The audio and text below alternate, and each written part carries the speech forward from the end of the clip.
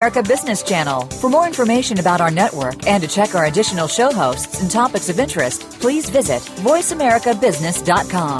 The Voice America Talk Radio Network is the worldwide leader in live Internet talk radio. Visit voiceamerica.com. The views and ideas expressed on the following program are strictly those of the host or guests and do not necessarily reflect the views and ideas held by the Voice America Talk Radio Network, its staff, and management.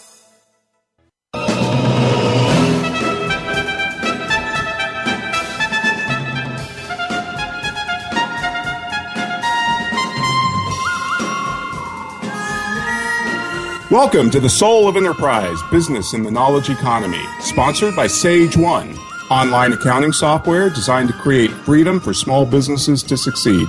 I'm Ron Baker, along with my good friend and VeraSage Institute colleague and co-host, I might add, Ed Kless. Welcome, Ed. How are you? I'm good, Ron. I got a question for you. Fire away, sir. All right. How much does the economy weigh? Dang. I mean, there's got to be a lot of trans fats in the economy, so I'm thinking it weighs lots. I mean... Well, I didn't mean people, Ed. We know they've gotten probably heavier over the time. But let me, in the spirit of last week's show, let me put that into some context. How much do you think the economy weighs today compared to 1950? By the way, this was a question that Alan Greenspan used to use on audiences to completely stump them. Yeah, I really have no idea how much the economy weighs. I just have no clue. Would you guess heavier, lighter, the same? Yeah, you come here to 1950. It's got to weigh. It's got to be heavier than 1950. Got to be. That's exactly, when I first read this, that's exactly what I thought. I mean, he just gives one example of the SKUs, right, the stock keeping units of just New York City being 10 to the 10 power, right, just in New York. But the answer, Ed, is it weighs the same. Even though output compared to today, or even the time that Greenspan did this, which was, 2000 or something, it's 7 times more, the output in real dollars, than it was in 1950, and yet it weighs the same. Dang. Okay, so you're talking about basically because now a book isn't a book, it's a Kindle thing, and music. So, I mean, well, all right, now it's starting to make sense now if you switch to the digital thing. Right. If you compare atoms to bits, right, the atom being the physical world, or, the bits being the digital world, I guess, or the atoms being the physical world. But, yeah, we can put an entire library on a little nano iPod or whatever and think about a jukebox, or think about your old record collection, or think about all the newspapers that used to be delivered on everybody's doorstep, and now you just go online and read them. Mm-hmm. And like you said, books. So I found that to be very interesting, but what it does illustrate is something that, I mean, this goes back to Adam Smith and some of the other of these economists that we talk about, that the real economy is in mind. It's not in atoms, it's not in physical things, it's in our minds, and that's really the point. Hence the title of our show, Ron, right? Economy in mind. And you debated me on this when we were talking about this. It's not of mind, but in mind, specifically because of that reason. Well, that reason and another, which we'll talk about probably a little bit later in the show, and I definitely want to justify that. But I also would like to point out this, Thomas Sowell, who Ed, is one of my favorite all-time economists. I think he's a fantastic historian of economic ideas, and he wrote a great book in 1996 called Knowledge and Decisions. And he said this: after all, the caveman had the same natural resources at their disposal as we have today, and the difference between their standard of living and ours is a difference between the knowledge they could bring to bear on those resources and the knowledge used today. When I read that, it was like, wow, what an interesting way to think about it. I mean, the caveman had oil, but he didn't have a combustion engine. So what created the combustion engine was man's creativity, imagination, and knowledge. Well, yeah, I mean, I guess up until the late 1800s, oil was a problem to be dealt with, right? It came up through the fields, and the gook, we need to get rid of the gook, So yeah, right. It was a nuisance if you were a farmer and you didn't know what to do with this guy. And like we say, if we ever find a replacement for oil, its value is going to go back to zero. I mean, we used to use whale oil, until Rockefeller saved the whales. You won't see Greenpeace giving him any credit for it, but he certainly did. Yep. No, absolutely. Yeah. And the other thing is, you go back to your example of New York City. In New York City, my hometown, the reason why all of the homes in Manhattan are up on a stoop is because to get over the smell from the horse dung. That's right. Yes, that's right. That's wild. So, if you just think a sweep of history real quick, obviously we were a hunter-gatherer economy at one point, and then we transformed into an agrarian economy. And then, of course, we had the Industrial Revolution. And then sometime around, I believe, in the 1920s, we became a service economy.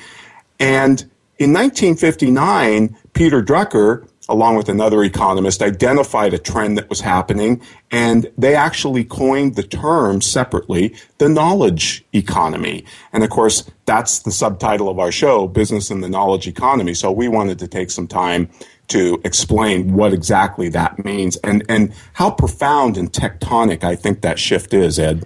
Well, sure. I mean, going back to your example of the stages of society, can you imagine what was the carbon footprint of early man? I mean, when you have hunter-gatherer, the amount of land that you need in order to sustain a small population is just enormous, right? And then it wasn't until man then tamed the surroundings and became an agrarian. He said, can you imagine that the conversation between Og and Grog, all right, Grog, I got this idea. We're just going to stay here all winter, but we're going to save some of the seeds, and we're just going to plant it in front of the cave next year when, the spring comes around. Og's got to be like, yeah, dude. Right. Good luck with that. Me and the rest of the crew, we're moving. So this is, again, we talked a little bit about this on previous shows, but this was the risk, right? The high risk that the first entrepreneurs, in this case farmers, were taking. Right, exactly. And when we think, sometimes you hear today the description, we're in an information economy. And I think this kind of goes back to that guy, Stuart Brand, who, the founder of the Whole Earth catalog. He's kind of an icon out here in California because I think he's from here. But his line is, information wants to be free, right? And we certainly see that on the web today. However, there's a big difference, isn't there, between information and knowledge? A huge difference. I think there's a huge difference between those two things. In fact, the way that I kind of, and I extrapolated this from Peter Drucker, when I teach a class, and this is mostly about implementation, but it really doesn't matter in this context, is that the base of this pyramid is data, right? All companies have data, lots and lots of data. Now, before computers, this data existed on, index cards and through paper throughout the system, but they all had this data. And then on top of the data, we then had information, and then that information is really a subset of the data, right? When we go, and any kind of most reports that business owners get would be an information type report. So they're Sure. seeing the trial balance and all of this stuff. So those would be the information type reports, Like a financial statement. a financial statement. Yeah, anything, most things that come out of computer systems. But there are, and I think this is getting to your point, there is a difference then between information and what I will call a knowledge report, because there can be reports that come out of systems that I think are knowledge based. And the way I have defined it, and I know this is probably not exactly correct, but it's knowledge is information to which you've applied some kind of a theory or thinking. Right. So two examples I'll use here, I think, on a practical basis for business owners out there is any kind of a cash flow projection report. Right. That's a knowledge report, because what you're doing is you're basing it on a theory. Well, if we get paid in the average days to pay, and we're going to pay our people on time, then this is what the cash flow is going to look like. So the theory, of course, is that we're going to get paid in an average days to pay, and we're going to pay our people, right? Then the other one that I think a lot of people use is in a CRM system is a sales projection or a pipeline report, It says, okay, here's the date. This is the deal, that the size of the deal, $50,000. This is the date we think it's going to close, and this is the percentage chance that we think this has of actually closing. And if you take all of those in aggregate, right, you can actually kind of project theoretically what your revenue is going to be for a given period. So that's would be example of knowledge. And then, by the way, on the top of the pyramid, I put wisdom.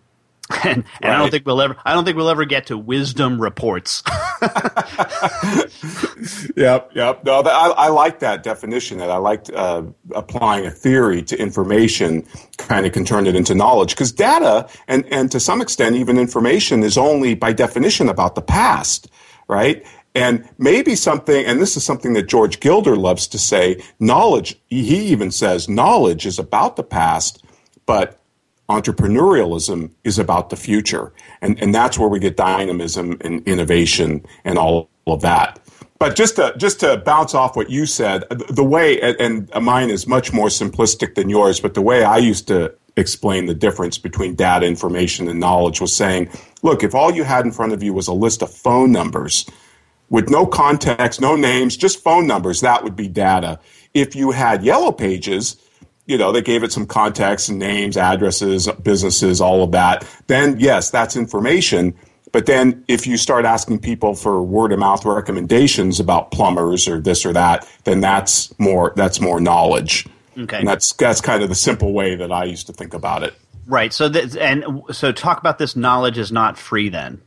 Yeah, and again, another great line from Thomas Sowell's book, Knowledge and Decisions. He says, the most severe constraint facing human beings in all societies and throughout history is inadequate knowledge for making the decisions that each individual and every organization has to make.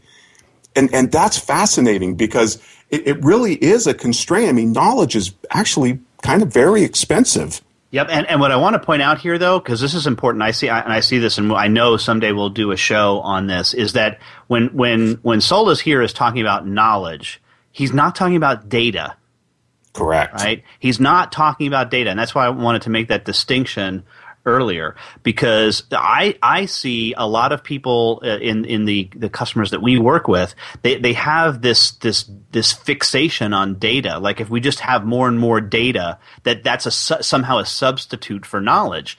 And if you go with the idea that knowledge is really information to which you're applying a theory, well, no amount of data is ever going to solve that. You still have to apply thinking and a theory and your belief about the future to any decision that you're going to make in any kind of context.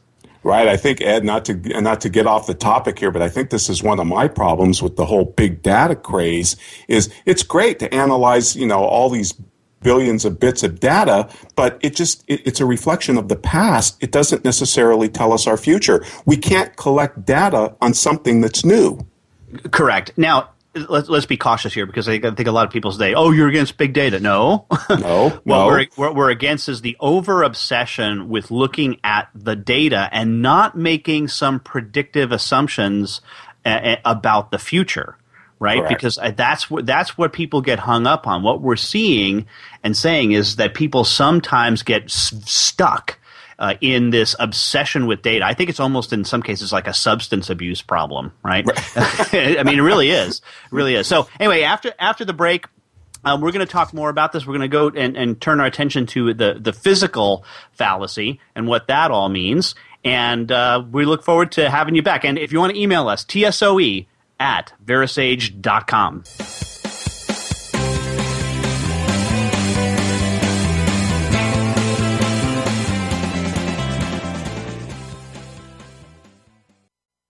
Are you interested in the topics discussed on The Soul of Enterprise?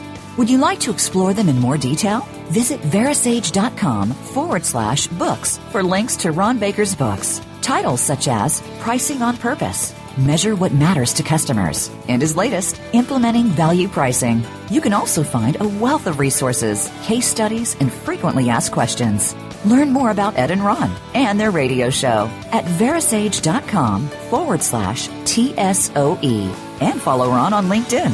He's one of the influencer bloggers. As an entrepreneur, you're on an adventure, but there are parts of your business like revenue and expenses that don't feel very adventurous. At Sage One, we get it. We give you tools like easy invoicing, simple accounting and reporting, so you can tackle your less exciting tasks by automating them. Stronger control of the numbers means more opportunities for profits. Sage One has integrated payment options that can actually increase your cash flow. Getting paid faster? Yes, please. It's time to take the boring out of business and get back in the action. Visit SageOne.com today. Your free trial is waiting. Do you work in, lead, or own a professional firm? Do you like what you hear from Ron and Ed on The Soul of Enterprise? Come see them live at the Affinia Manhattan Hotel in New York City on August 14th and 15th at the Sage Firm of the Future Symposium. Ron and Ed will help you and your organization make the transformation to a modern professional knowledge firm, one that is paid for value, not time. Visit Verasage.com/firm for more details. That's Verasage.com/firm. When it comes to business, you'll find the experts here. Voice America Business Network.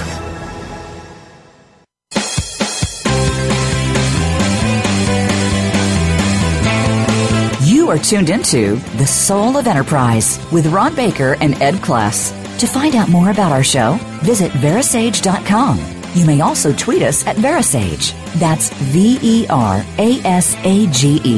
Now, back to The Soul of Enterprise.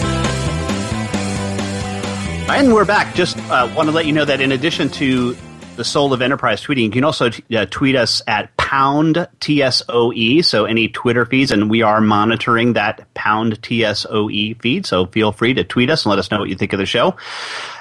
On the way back, we said that we were going to talk about the physical fallacy, and one of my favorite stories about that is Merv Griffin and the theme song to Jeopardy. And Merv Griffin was the producer of the show. And when this is when Jeopardy first came on, I think back in the, I guess, 60s it was. Somebody said, well, we need some music for the time when people are writing down their answers during Final Jeopardy. So Merv, being the savant that he was, sits down at the piano and he knocks out na na na na na na na. I think his estate is still getting checks. And last I checked, Ron, it was between $70 and $80 million just from the theme song. Isn't that amazing? It tells you the power of an idea, and I think this is one of the most possibly counterintuitive points that economists have been making for centuries, is that real wealth does not reside in physical things. It resides in imagination, creativity, and innovation, ideas, if you will, rather than things that are just physical. And I know it kind of runs against our intuition, doesn't it? It sure does, but we see it over and over again in business. I mean, just recently, WhatsApp, right, was bought for, I don't know, $17-something billion. WhatsApp was four guys and a contract programmer in Georgia, the country, not the state. Right. I mean, unbelievable. Yeah, when you can create a company with 50 employees or whatever it was in total that they had, and be bought for $17 billion, that might be more than the market cap of Boeing or some other, massive company. That tells you the world has definitely changed from an atom to a digital or bit type economy, to an economy in mind. One of my favorite examples, Ed, is if you just look at Gone with the Wind, right? I mean, here's a movie. It's on tape, or it was produced in 1939. Would you rather have the rights or own that movie, or would you rather have, think of the most expensive car from 1939, which, by the way, I had to look that up because I was fascinated. And sure enough, the most expensive car is an Auto Union Type D Audi Grand Prix that's sold for roughly 12 million euros. But even that, I'd rather have the Gone with the Wind. And yet here, but that's just an idea. That's just service. I mean, it's not something physical, and yet it contains much more wealth. Absolutely. And there's just example after example of this. And the way we want to bring this down to I think the everyday thought process in businesses is we have to make sure that we carve out some time for ideas, for thinking, for first of all growing our knowledge, our intellectual capital, which we'll talk more about later, but allowing people to think about things, to create some of these ideas and give it a shot. Right, and I think that's what Einstein, when he said imagination is even more important than knowledge. Isn't that where all innovation comes from? Imagination, or tinkering around, or just dreaming, and that's how we get all these great new products and services. Right, and the key is that these ideas, when they're shared, even if a particular idea is bad, it doesn't mean that once somebody talks about it or speaks about it that it can't be improved upon by somebody else who says, well, that might not work, but if we tweak it a little bit here, it could potentially turn into this whole other thing. So we need to make sure that we're doing that, and I think that's buried a lot in businesses today. I think we just sit there, do your job, don't talk, don't give us any thoughts, and we got to keep those young millennials in check, Ron, because they keep coming up with these ideas and thinking around us. Right. The old joke in the factory, in the Henry Ford factory, was, hey, you guys stop talking and get to work. But in the knowledge economy, it may be the exact opposite. It might be, hey, guys, get to work, start talking. Absolutely. Because when you start talking with each other, it's kind of like ideas having sex. I love that phrase. That's Matt Ridley, right? Yeah, the rational optimist. You bring up another really interesting point, Ed, that if you think about knowledge, the way I first heard this described is it's a non-rival asset as opposed to, say, a rival asset. If I give you the tie off my shirt, well, that's a rival asset. Now you have it and I don't. But if I give you an idea or knowledge, now we both have it. I don't lose it when I give it to you. And now you can take it, improve upon it, tweak it, make it more valuable for your organization or your customers, and then it might even come back to me in some type of form. In other words, there's no law of diminishing returns with knowledge. The more you give it away, the more it actually increases. Yeah. I mean, even Thomas Jefferson recognized this. He talked about the idea of a candle. If you take my entire candle from me, then I don't have light. But if I just light your candle with mine, well, then we both have light, and it doesn't diminish mine either. And this is so hard for people to get their mind around because the law of diminishing returns is so entrenched in business thinking today. And I think we get stuck on that, thinking that we have to protect these ideas. Right. I wonder if that goes back to, caveman times where, hey, if you got to the berries first, there was less for me. But that's not the way it works with knowledge. No, it's almost the exact opposite. But it is. It's not obvious. And, the phrase, of course, that is counterintuitive, right? It's counterintuitive. But, right. I think, and it's not, this is a lot of smart people. We've talked about economists for the last couple of shows on this, but they didn't see this coming, this economy of the idea. They didn't see the knowledge economy coming. I mean, they Adam Smith and all they believed in this diminishing return stuff because, quite honestly, that's the way it had been for millennia. Right. I mean, if everything's around you is represented in atoms, then it's hard not to think that the world is kind of zero sum. But it's turned out not at all like that, and it's definitely an economy in mind. Absolutely.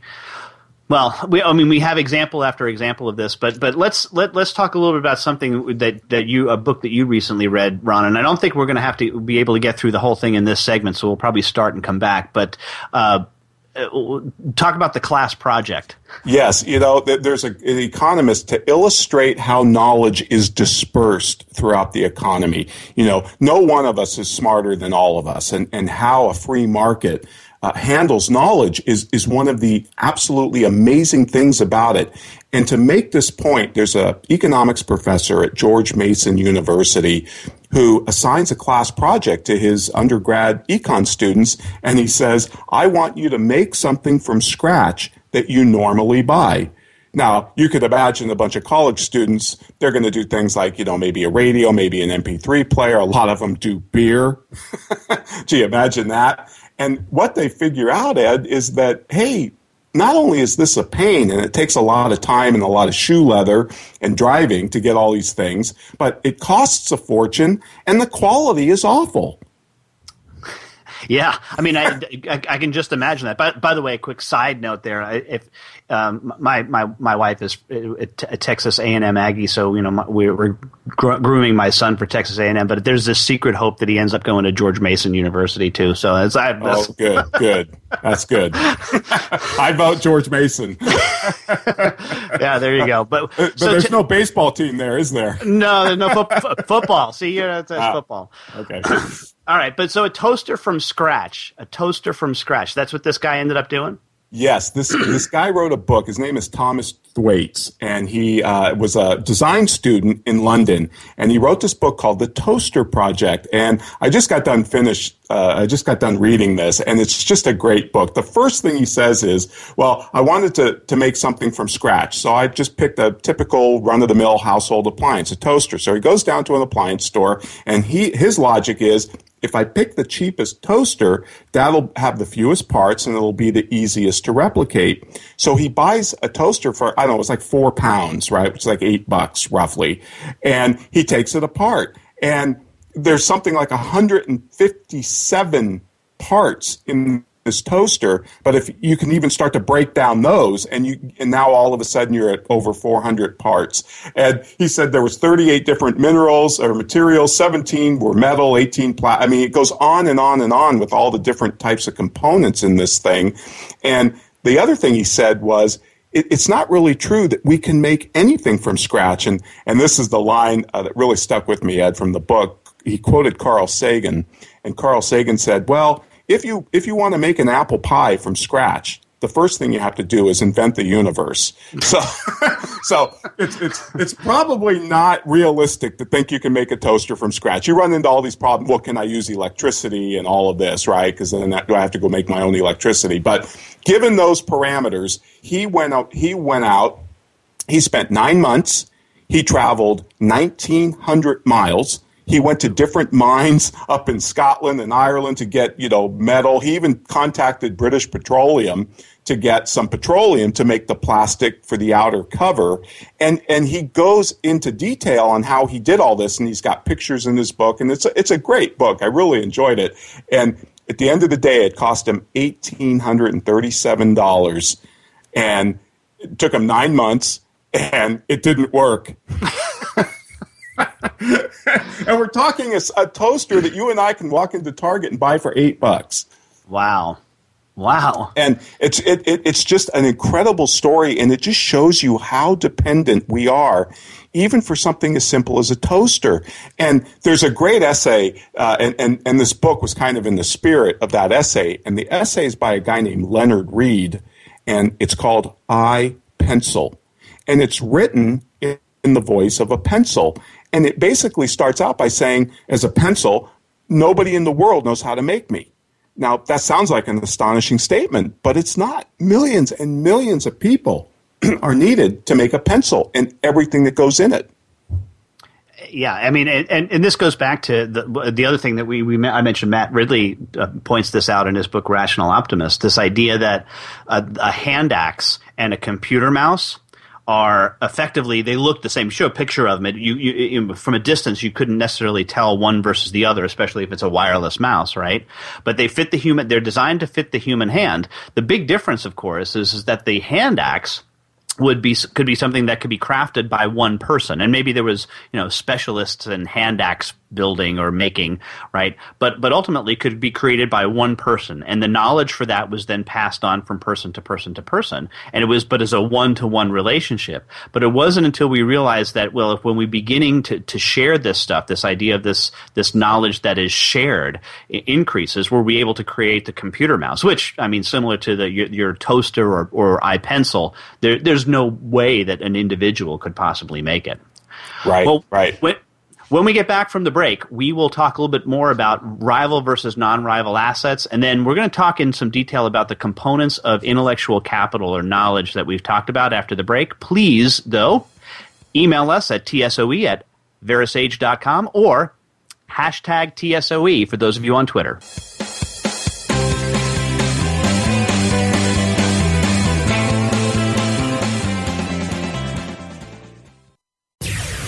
Do you work in, lead, or own a professional firm? Do you like what you hear from Ron and Ed on the Soul of Enterprise? Come see them live at the Affinia Manhattan Hotel in New York City on August 14th and 15th at the Sage Firm of the Future Symposium. Ron and Ed will help you and your organization make the transformation to a modern professional knowledge firm, one that is paid for value, not time. Visit Verasage.com/firm for more details. That's Verasage.com/firm. As an entrepreneur, you're on an adventure, but there are parts of your business like revenue and expenses that don't feel very adventurous. At Sage One, we get it. We give you tools like easy invoicing, simple accounting and reporting, so you can tackle your less exciting tasks by automating them. Stronger control of the numbers means more opportunities for profits. Sage One has integrated payment options that can actually increase your cash flow. Getting paid faster? Yes, please. It's time to take the boring out of business and get back in the action. Visit SageOne.com today. Your free trial is waiting. Are you interested in the topics discussed on the Soul of Enterprise? Would you like to explore them in more detail? Visit Verasage.com/books for links to Ron Baker's books. Titles such as Pricing on Purpose, Measure What Matters to Customers, and his latest, Implementing Value Pricing. You can also find a wealth of resources, case studies, and frequently asked questions. Learn more about Ed and Ron and their radio show at Verasage.com/TSOE and follow Ron on LinkedIn. He's one of the influencer bloggers. From the boardroom to you, Voice America Business Network.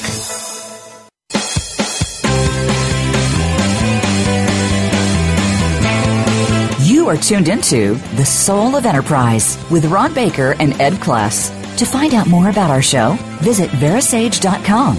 You may also tweet us at Verasage. That's VERASAGE. Now, back to The Soul of Enterprise. All right, we are back. And just wanted to mention, because Ron is very much a shy person, and won't say this, but a lot of the stuff that we're talking about here is in one of his fantastic books called Mind Over Matter, which when I first read it just blew my mind. I personally think, Ron, it's your best book, but we won't go down that. Well, I'll say this, Ed, it was definitely the hardest book to write because, as you know, this is a very, very complex topic to get your head around because it is so counterintuitive. Yep. No, absolutely. Well, tell us a little bit about implicit and tacit assets, Ron, because I think that's a big input into this. Yeah, and this was, the difference between tacit knowledge and explicit knowledge. Explicit knowledge is something that you can get out of a book, you can get it out of a PowerPoint presentation, a spreadsheet, a podcast. That would be an example. A radio show. That's explicit knowledge. Tacit knowledge is sticky. It's that stuff that's in your head. It's all the little tricks of the trade. It's the craftsman's way of knowing when to break the rules or whatever. And it's that tacit knowledge that's so expensive, right? I mean, if you're an expert in something, a deep expert, and you go on to Wikipedia. Now, Wikipedia is a great example of an incredible database of explicit knowledge. But if you've got a lot of tacit knowledge about a particular topic, you'll see a lot of gaping holes in Wikipedia, won't you? Oh, yeah. No, and, I have a great example of this that I use around my house all of the time. My wife and I were staying with friends up in Kansas City. This is, 5 or 6 years ago, I suppose. Might even be longer than this. And at one point, we get up and we needed to make another pot of coffee, right? So our friend goes to refill the coffee pot. Well, they had positioned their coffee pot in such a way that it was within striking distance of the hose from the sink, right?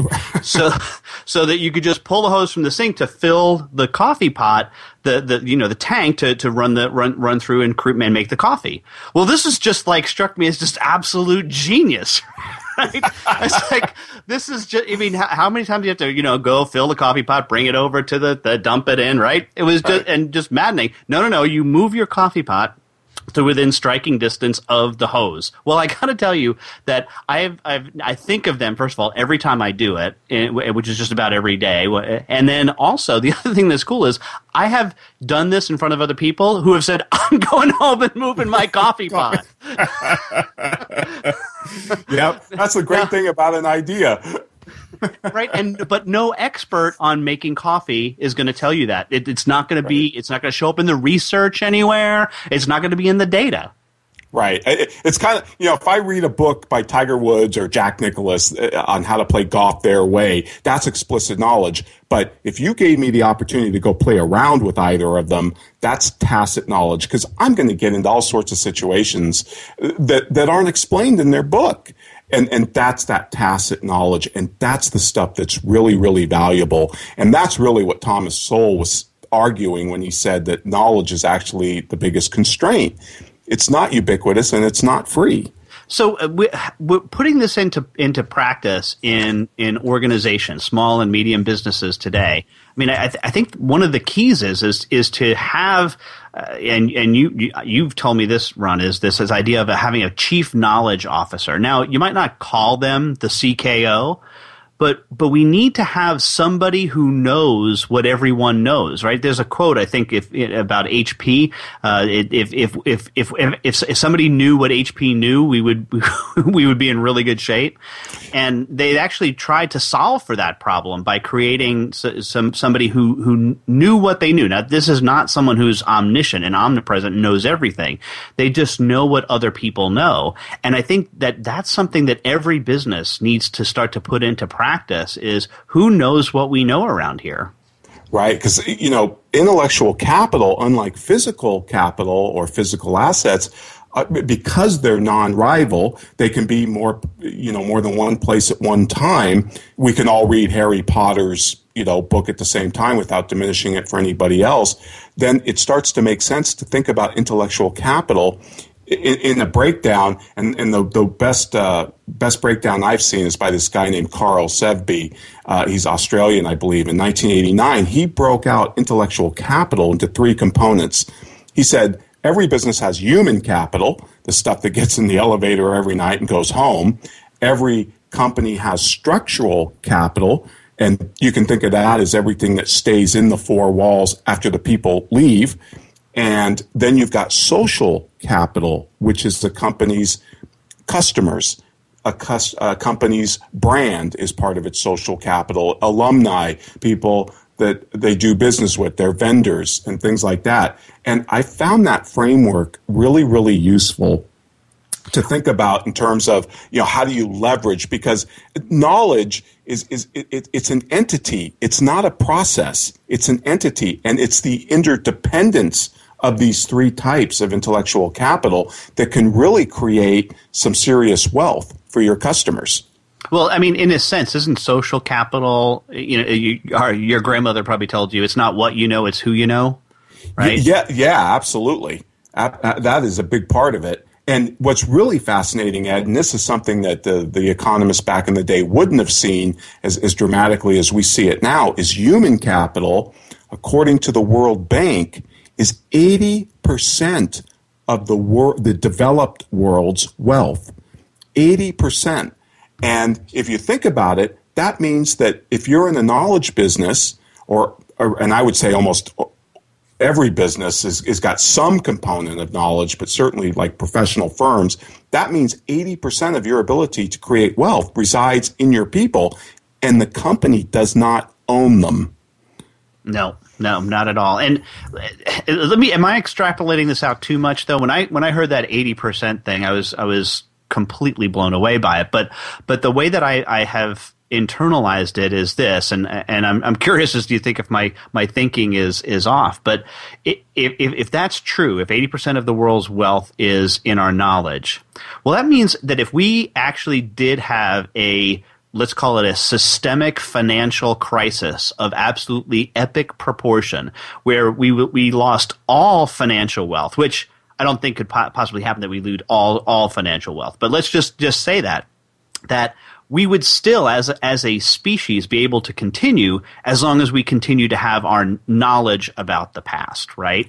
And that so we could sustain that. We could sustain that colossal financial collapse, but what we couldn't sustain would be a disease that gives us amnesia. I think you're absolutely right. If you think about it, I mean, if you were to decimate our physical infrastructure, I don't know, like the neutron bomb. What was that bomb that only destroyed? Yeah. It only kills people. But it keeps the buildings intact. Well, if you reverse that, whatever it would be. No, we would be able to rebuild as long as you don't lose that knowledge. And that's what's so key about knowledge is because you can't lose it. You transfer it and it only grows. And by the way, the World Bank is the entity that did the studies on 80% of the world's wealth residing in human capital. And there's two studies. The first one's called Where is the Wealth of Nations? And the second is The Changing Wealth of Nations. And folks, just so you know, after every show, if you visit Verisage.com, you'll see Ed and I's show summary, and we post all the books we mentioned, the reports like this. We'll have links up there on everything that we talked about to give you some additional context and further reading and resources that you can check on. Yeah. It amazes me though, this idea that 80% is in our knowledge. I at first I doubted it. I said, but the more and more I think about it, the more I think that it makes complete and total sense. I mean, after all, what is a brand, right? But knowledge that, I can trust that. I know that if I'm going to go into McDonald's, I'm going to get a fast, barely edible meal, but I'm going to get it fast, right? Right. Yep. And Ed, something else that we should probably mention too is not all knowledge is good, right? In fact, not all of these components of intellectual capital are good. Some of them are negative, like there's negative human capital, negative structural capital. And the example I love about this is Castro's Cuba. I mean, here's a guy who expropriated all the wealth, the physical wealth, thinking, I'm going to make the greatest city in the world. And he ended up doing that, but he did it in Miami because all the human capital left. And created a great city in Miami and left Castro's Cuba to rot because he didn't understand. He believed in the physical fallacy, basically. Right, but don't businesses do this to obviously a much lesser extent than Castro when they let's call it castigate. Almost try to the people who used to work for him. Somebody leaves the organization and they just become like it's like. I don't know, Moses in the Ten Commandments, strike Moses' name from every obelisk, right? They just, anything that went wrong in the past 10 years, we blame on the guy who just left. Right. And I constantly see this happen. I was like, well, why? I mean, unless the guy or gal was really a fool, why are we doing this to them? Why aren't we trying to maintain the relationship long term? Because you never know when this is going to be an example to use social capital that allows us to continue to connect. Absolutely. And Ed, for all the talk about that and all the hard times that we give to professional firms, one thing that they do absolutely right, and almost all of them do this, is they maintain an alumni network and they cultivate those relationships. They don't castigate you as you leave. They know you're probably going to go somewhere that can refer them future business, and they understand the value of that social capital, and they invest in it heavily. I mean, even my prior accounting firm, Pete Marek, has an incredible alumni network that's quite active and actually provides a lot of value. Yeah, and I see that all of the time. But it's funny you say that the professional firms get it, which is true in that particular case. But where it's not true is that they're among the last to adopt social media. Right? True. So that which to me is just the most modern form of social capital. That's all it is. It's a new form of social media. I do social media not because it's cute, but because it is I think the best form of social capital that's ever been invented by mankind. Yep, absolutely. And when we come back, Ed, from this short break, we're going to let's discuss knowledge workers, because they're an integral part, obviously, if they're 80% of a company's ability to produce wealth. And knowledge workers have some differences between, say, a service worker or an industrial worker. And folks, when we come back, that's what we'll tackle next. So after this quick break, we'll be right back.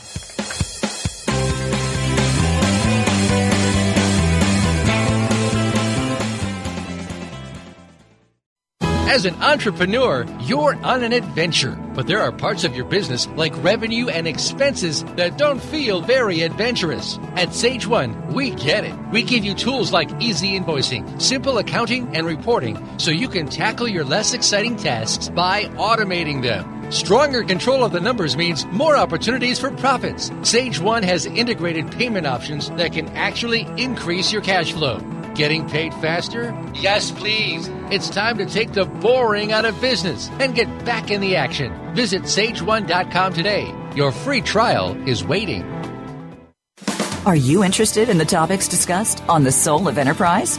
Would you like to explore them in more detail? Visit Verasage.com/books for links to Ron Baker's books. Titles such as Pricing on Purpose, Measure What Matters to Customers, and his latest, Implementing Value Pricing. You can also find a wealth of resources, case studies, and frequently asked questions. Learn more about Ed and Ron and their radio show at Verasage.com/TSOE and follow Ron on LinkedIn.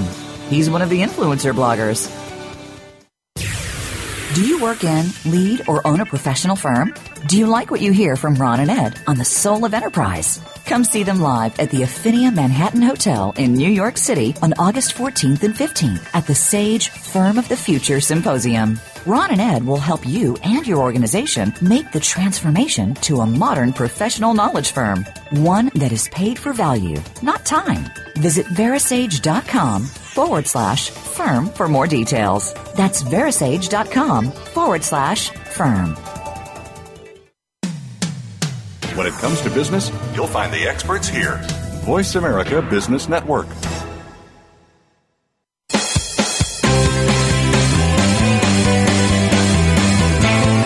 You are tuned into The Soul of Enterprise with Ron Baker and Ed Kless. To find out more about our show, visit Verasage.com. You may also tweet us at Verasage. That's VERASAGE. Now, back to The Soul of Enterprise. Welcome back, everybody. And Ed, let's talk about knowledge workers, because we hear this term a lot. Peter Drucker, again, he was the one who coined this term in 1959. He started to see a big influx into the labor force of people who basically work with their minds, not their muscles. And he coined the term knowledge workers. And what makes the knowledge worker unique, as say opposed to an industrial worker or service worker, is the biggest thing, and it's certainly not the only thing, but I think that the defining thing is they own the means of production. And what a tectonic shift that is. I mean, if I worked for Henry Ford back in the day, he owned the means of production. I went into his factory. I worked to the rhythms and cadences of his assembly line. But today, you know, I don't have to go into an office. I can sit in a Starbucks and do a full day's work, as indeed J.K. Rowling, right, wrote the first Harry Potter novel sitting in a coffee shop. I mean, that's the difference with knowledge work, is you own the means of production. Yeah, and I've actually heard it said that way, that the way that you can tell if you're a full-on knowledge worker is instead of bringing your coffee to the office, you can bring your office to the coffee. Right. Absolutely. And I think, you know, the other point that Drucker made on knowledge workers is the balance of economic power has shifted. Organizations need them more than the knowledge workers need the organizations, because obviously these people have 80% of the capacity to create wealth that walks around with them. So the best that companies can do is rent it. So ultimately, these people are volunteers. Yeah, and I think that and this is the distinguishing characteristics I see between the service worker and the service economy and the knowledge economy. Well, some call it the experience economy, whatever phrase we want. We've been calling it knowledge, so we'll stick with that. But this idea that it's the worker who owns this means of production in a true service organization. Let me use the airlines, right, as an example, or a hotel. You still have to go to the airport. You still have to go to the McDonald's. You still have to go to the accounting firm or law firm. You still have to go to the place of business. But with an accounting firm, with a law firm, with an IT firm, you don't have to go there anymore, right? And so that knowledge, that value is with the person. It's spiritual, not rather than physical. And it's much like when we invest at your 401k or whatever portfolio you have, you're going to invest your financial capital into those places that you'll get a fair economic return, but you'll also be treated well. Like you won't invest in Castro's Cuba because he might take your assets away. But it's the same thing for a knowledge worker. They're actually investing their own intellectual capital into a company, and therefore they're going to go where they're well compensated, of course, but also where they're treated with respect and dignity. And of course, this is our problem with Taylorism, right? He didn't treat the worker with respect and dignity, and he has no place in the knowledge economy. No.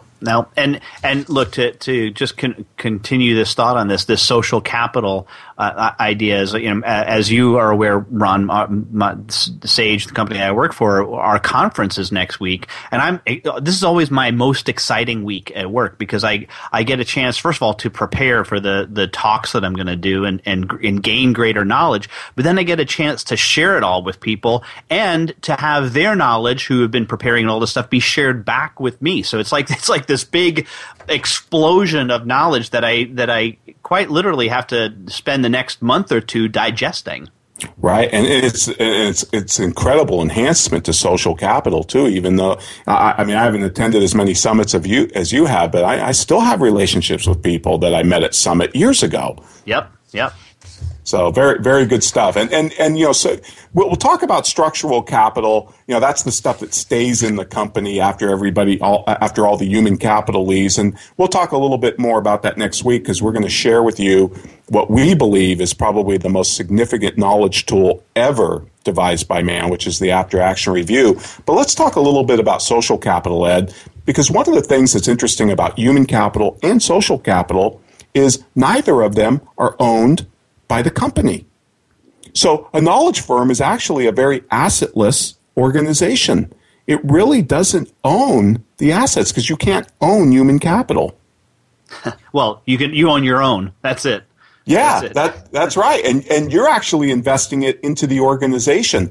And when you think about a brand, I always ask audiences, who owns Coca-Cola's brand? And, if you talk to lawyers, accountants, they'll say, well, the shareholders. Well, that's true legally. But from an economic standpoint, it's obviously the customers who own the brand. Because look what happened with New Coke. Yep, they almost destroyed it. And, another concept or aspect of social capital that's very important is values that we transmit from one generation to another.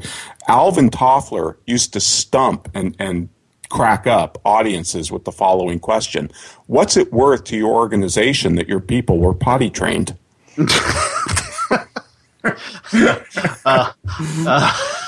A lot. That's the same answer that I gave to how much does the economy weigh. Yeah. It's one of those great questions. But, a couple of other things to illustrate this, I think, very starkly is if you look at North and South Korea, you can obviously look at that satellite image at night where, North Korea is completely blacked out. My iPad. Yeah. The screensaver of my iPad, too. It reminds me of this. Yep. And Ed, there's an even better picture, one that came out of the space station that's even more dramatic. But here you have two countries that are the same language, same culture, same history, and look at the dramatic difference. And I think it's because one respects freedom and dignity and liberty and unleashes their people to be their best, and one is just a tyranny of materialism and a great example of the physical fallacy. I mean, they have all the natural resources up in North Korea. They have the mines and all these natural resources, but they don't have the knowledge to get it out and do anything with it. And I think that is a great illustration of the physical fallacy versus the knowledge economy that we've been talking about. And it was only really unleashed in the South in around 1980. Before that, they were, certainly freer, I suppose, but in some ways equally oppressive. So it's only once they figured out, this is what we have to do in order to grow this, that they made the mistake. And this is a great example, Ron, of the negative social, structural, and human capital. I mean, this is just evil. I just read a book called Dear Reader, and I don't want to spend too much time on it, although we could do a whole show on it. This is the unauthorized autobiography of Kim Jong-il, in which he just posits that, or shows you how evil the thinking is, and they're not crazy. And one of the things that the author Michael Malice points out is that we have to stop thinking of these people as crazy. They're not crazy. There is a logic to it. They're just evil. Right. No, I've read that book too, and it was a fascinating book. You're right.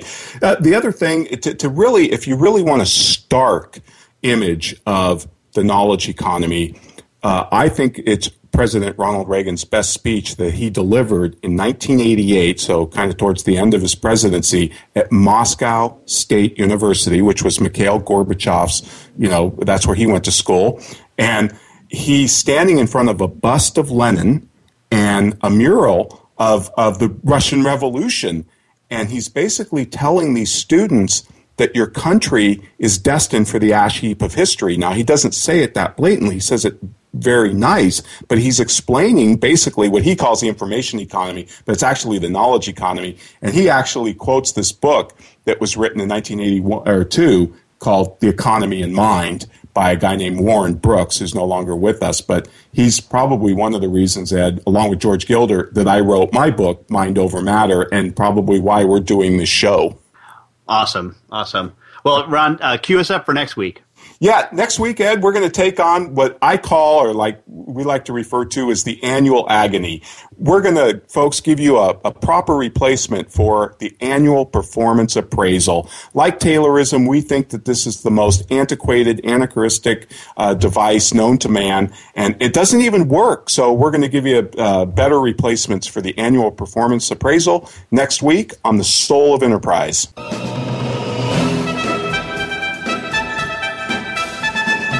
You have been listening to The Soul of Enterprise, Business in the Knowledge Economy, sponsored by Sage One, online accounting software designed to create freedom for small businesses to succeed. Join us next week at 1 p.m. Pacific Time for another show on replacing performance appraisals. See you in 167 hours.